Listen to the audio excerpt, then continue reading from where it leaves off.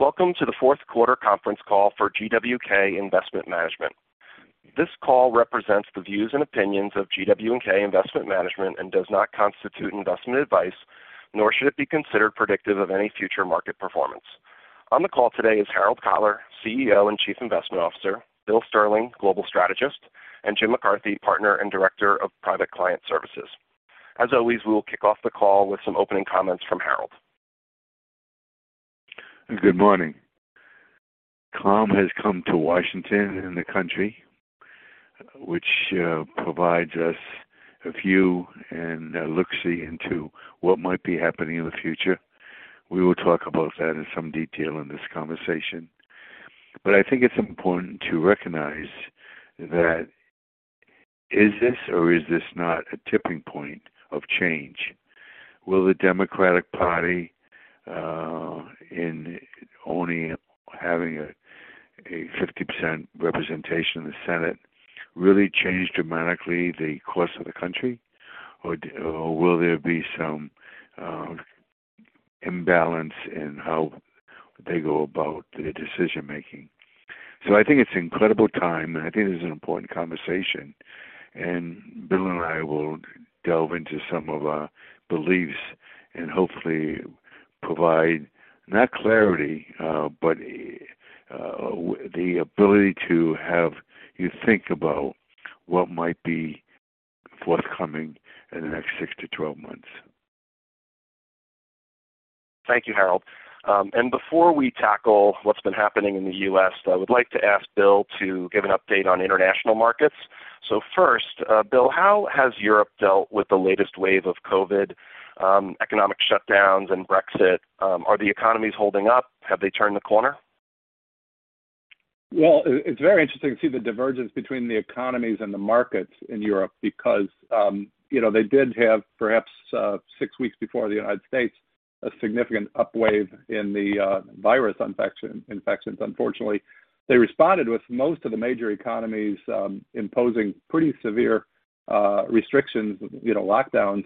And as a result, most economists are now believing that Europe is technically experiencing a quote-unquote double-dip recession, negative growth rates in the 3.5% to 5% range annualized in the fourth quarter of last year and continuing into the first quarter of this year.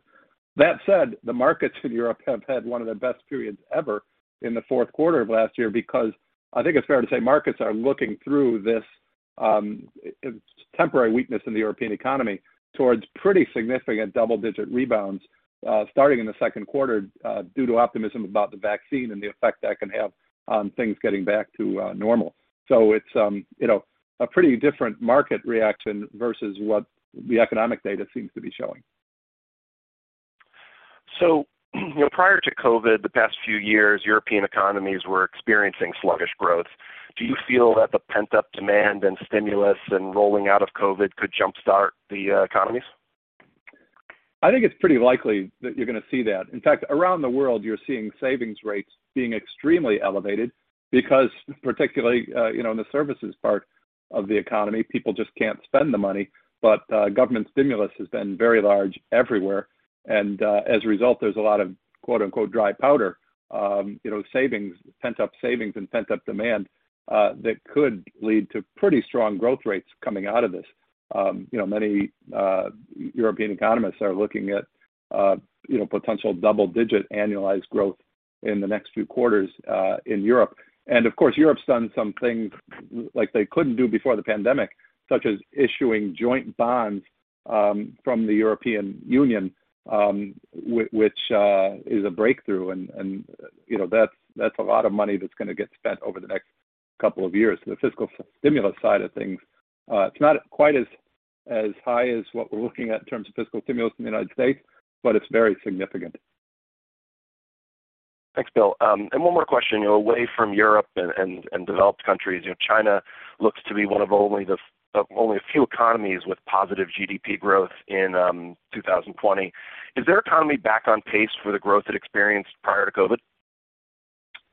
If you look at the fourth quarter GDP, which was up 6.5% from a year earlier, that is basically right back at the pace that China was experiencing prior to COVID.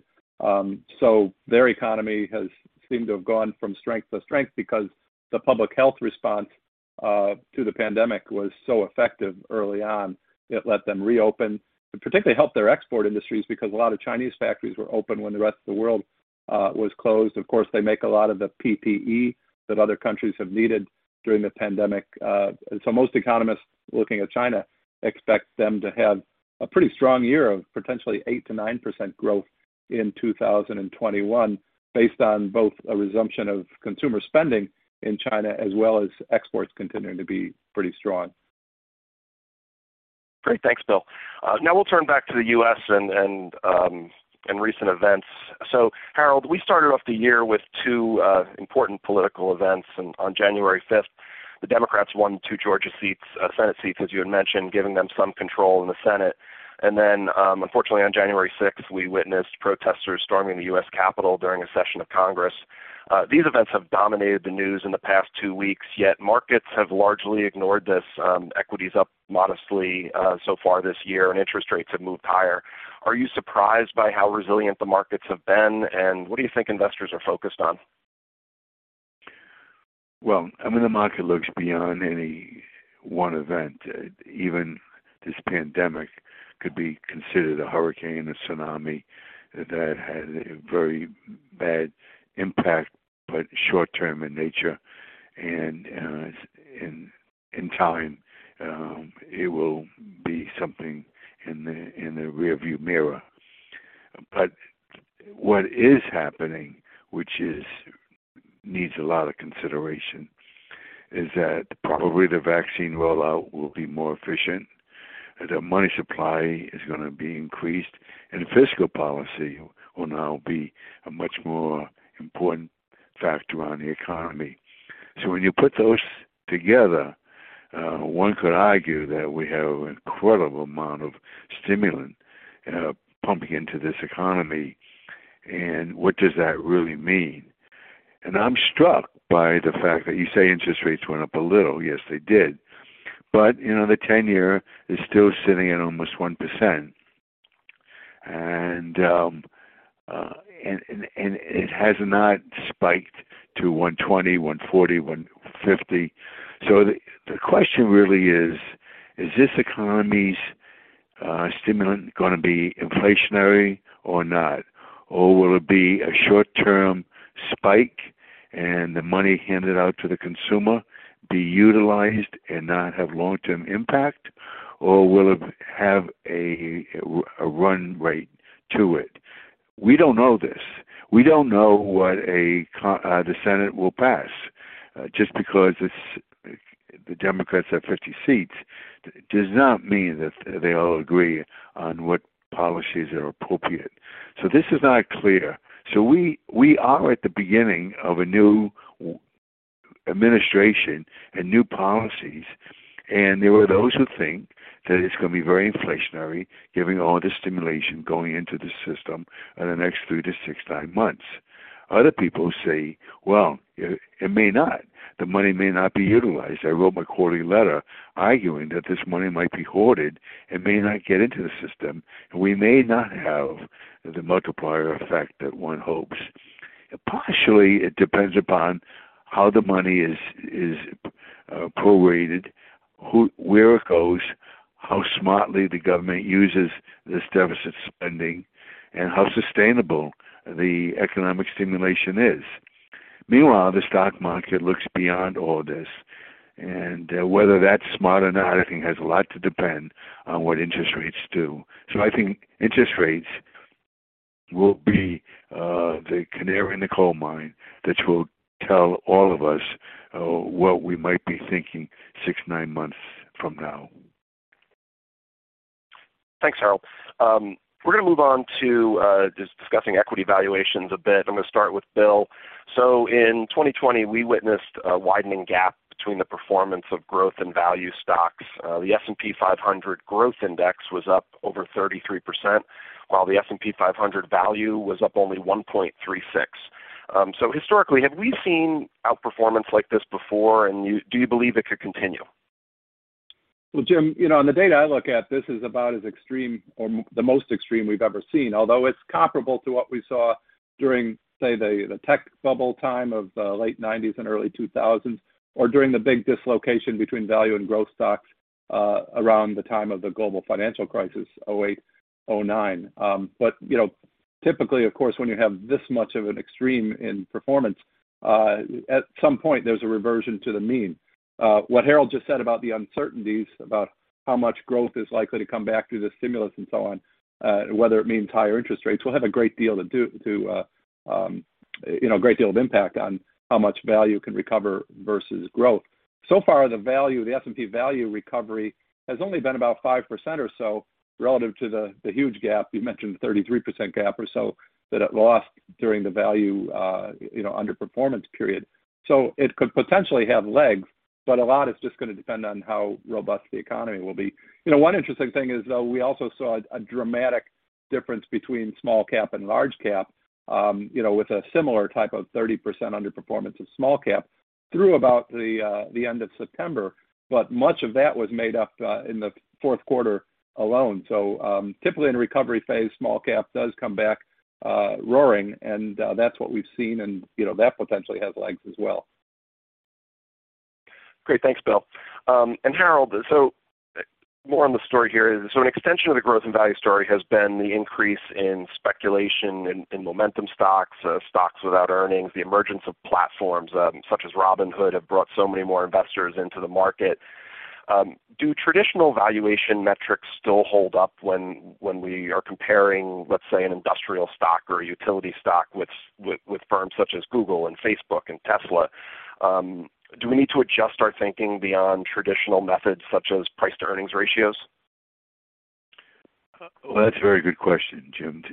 To the extent that interest rates stay this low, very low, that also means that the economy continues to be sluggish, which also means the value stocks will continue to have value, but really won't have the legs to really provide major opportunity, earnings increases, and appreciation, in my mind.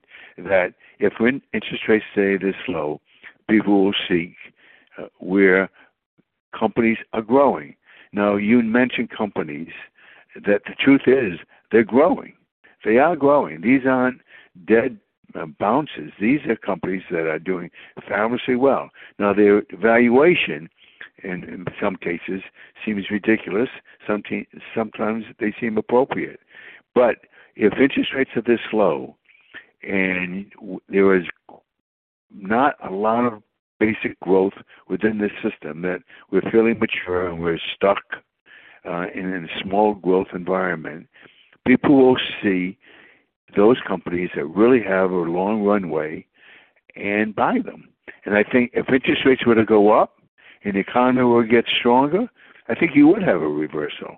Now, I don't mean interest rates going up 0.5%.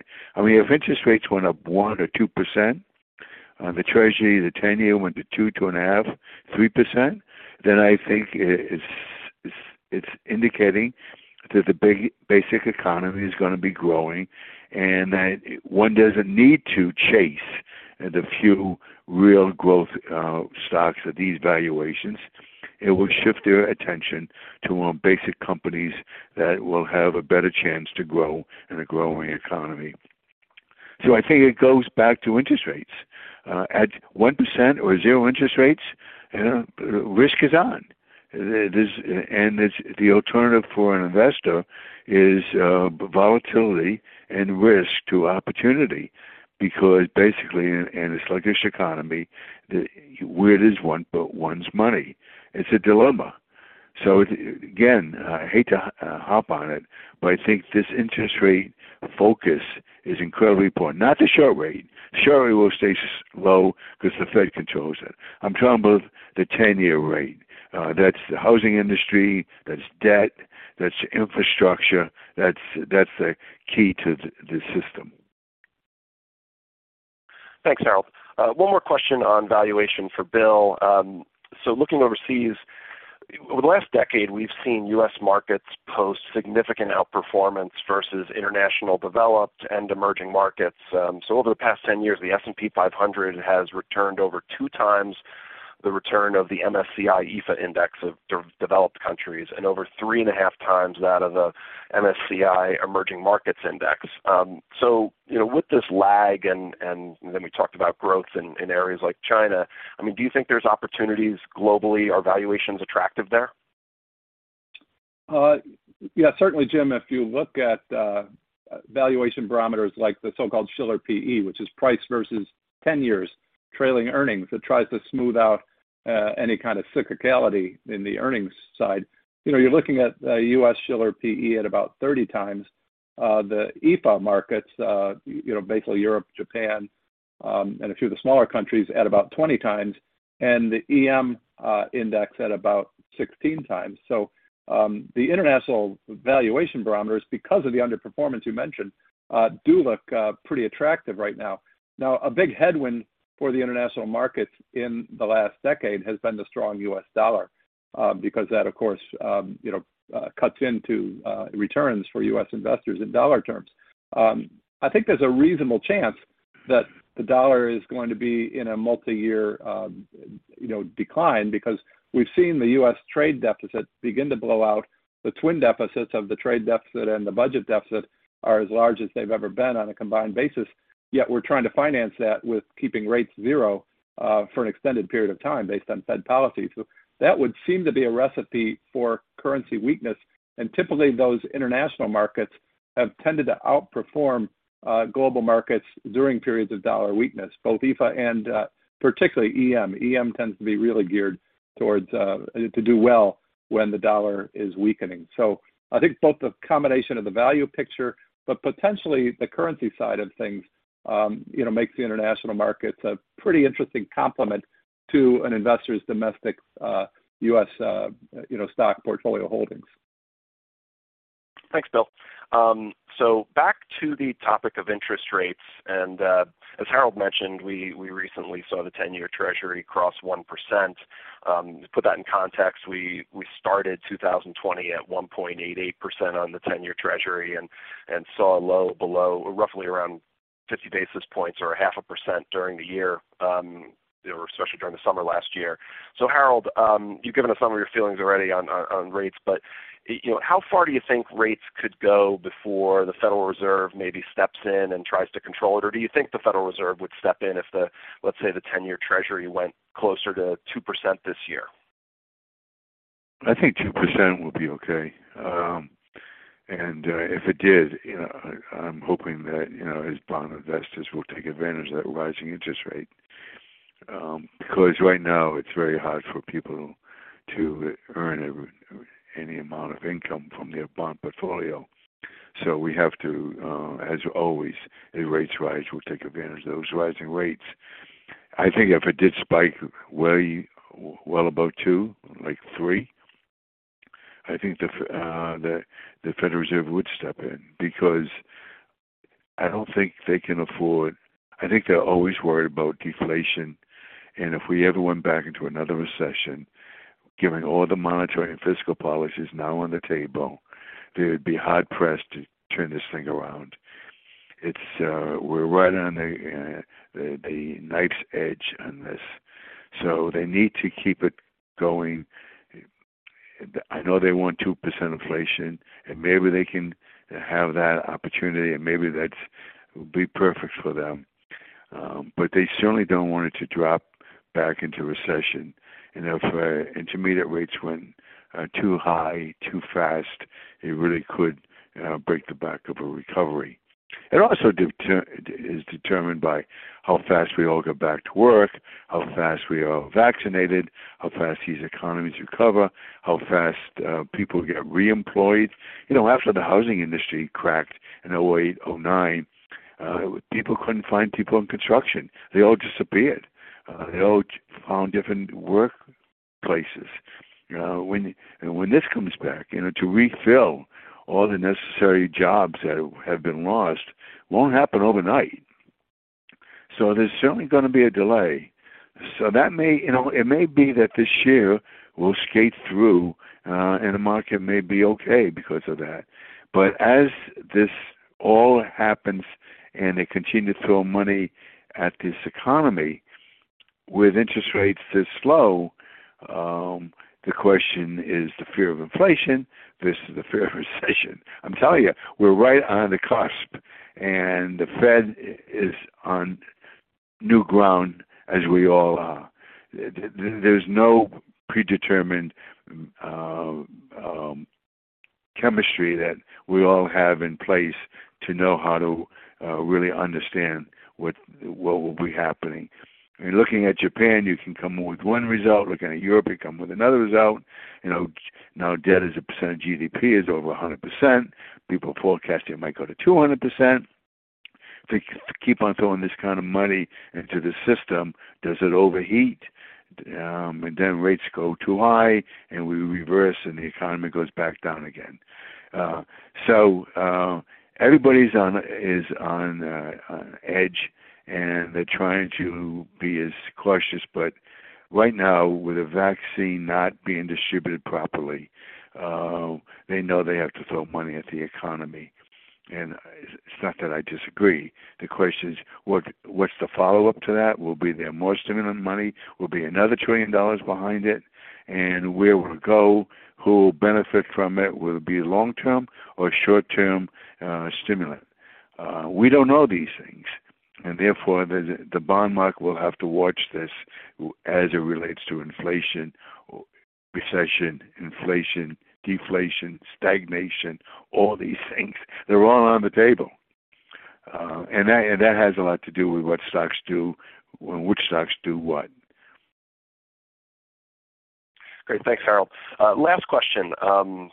So in your recent newsletter, you mentioned with rates being so low and possibly staying low, investors need to revisit present asset allocations and evaluate different approaches.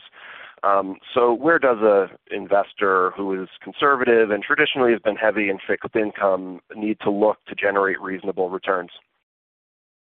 Well, it's a real dilemma, and I feel very bad for those who don't want volatility but want to make a decent return or are living on their assets. It's a real dilemma. What we've used in our company is stocks with nice dividends. If you can buy companies where dividends do increase, you have a constant rise in cash flow. And yes, you have volatility, but you'll have volatility in bonds because if interest rates go up, bonds will be volatile too. So there's no free lunch anymore. The days of 4 or 5% risk-free returns do not exist. So people, even with people who need income, really have to be willing to accept some level of volatility. And that's the unfortunate part of this economy. So I do hope rates go up a little to give some breathing room to those who want to depend upon bonds. And, it's our job to lock in some of those higher rates. But I don't believe the rates will go up high enough to sustain a life cycle. Historically, 4, 5, 6% has been what's been available in the bond market over the last, ever since the 70s, ever since the OPEC in the early 70s. And that, I don't think, we won't see that again in our lifetime. If interest rates went back to 5%, we'd be in a recession.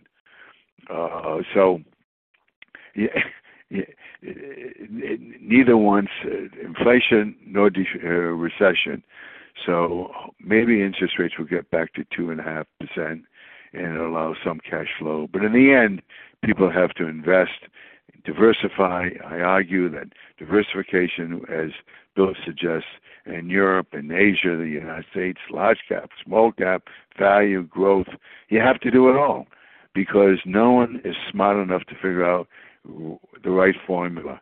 And I know what is not the right formula is just sitting on cash because that will pay zero return and short rates will stay close to zero for probably an extended period of time. Great. Thank you, Harold. And that concludes our call. Thank you for listening. We wish you a happy and healthy new year. And as always, please do not hesitate to reach out with further questions.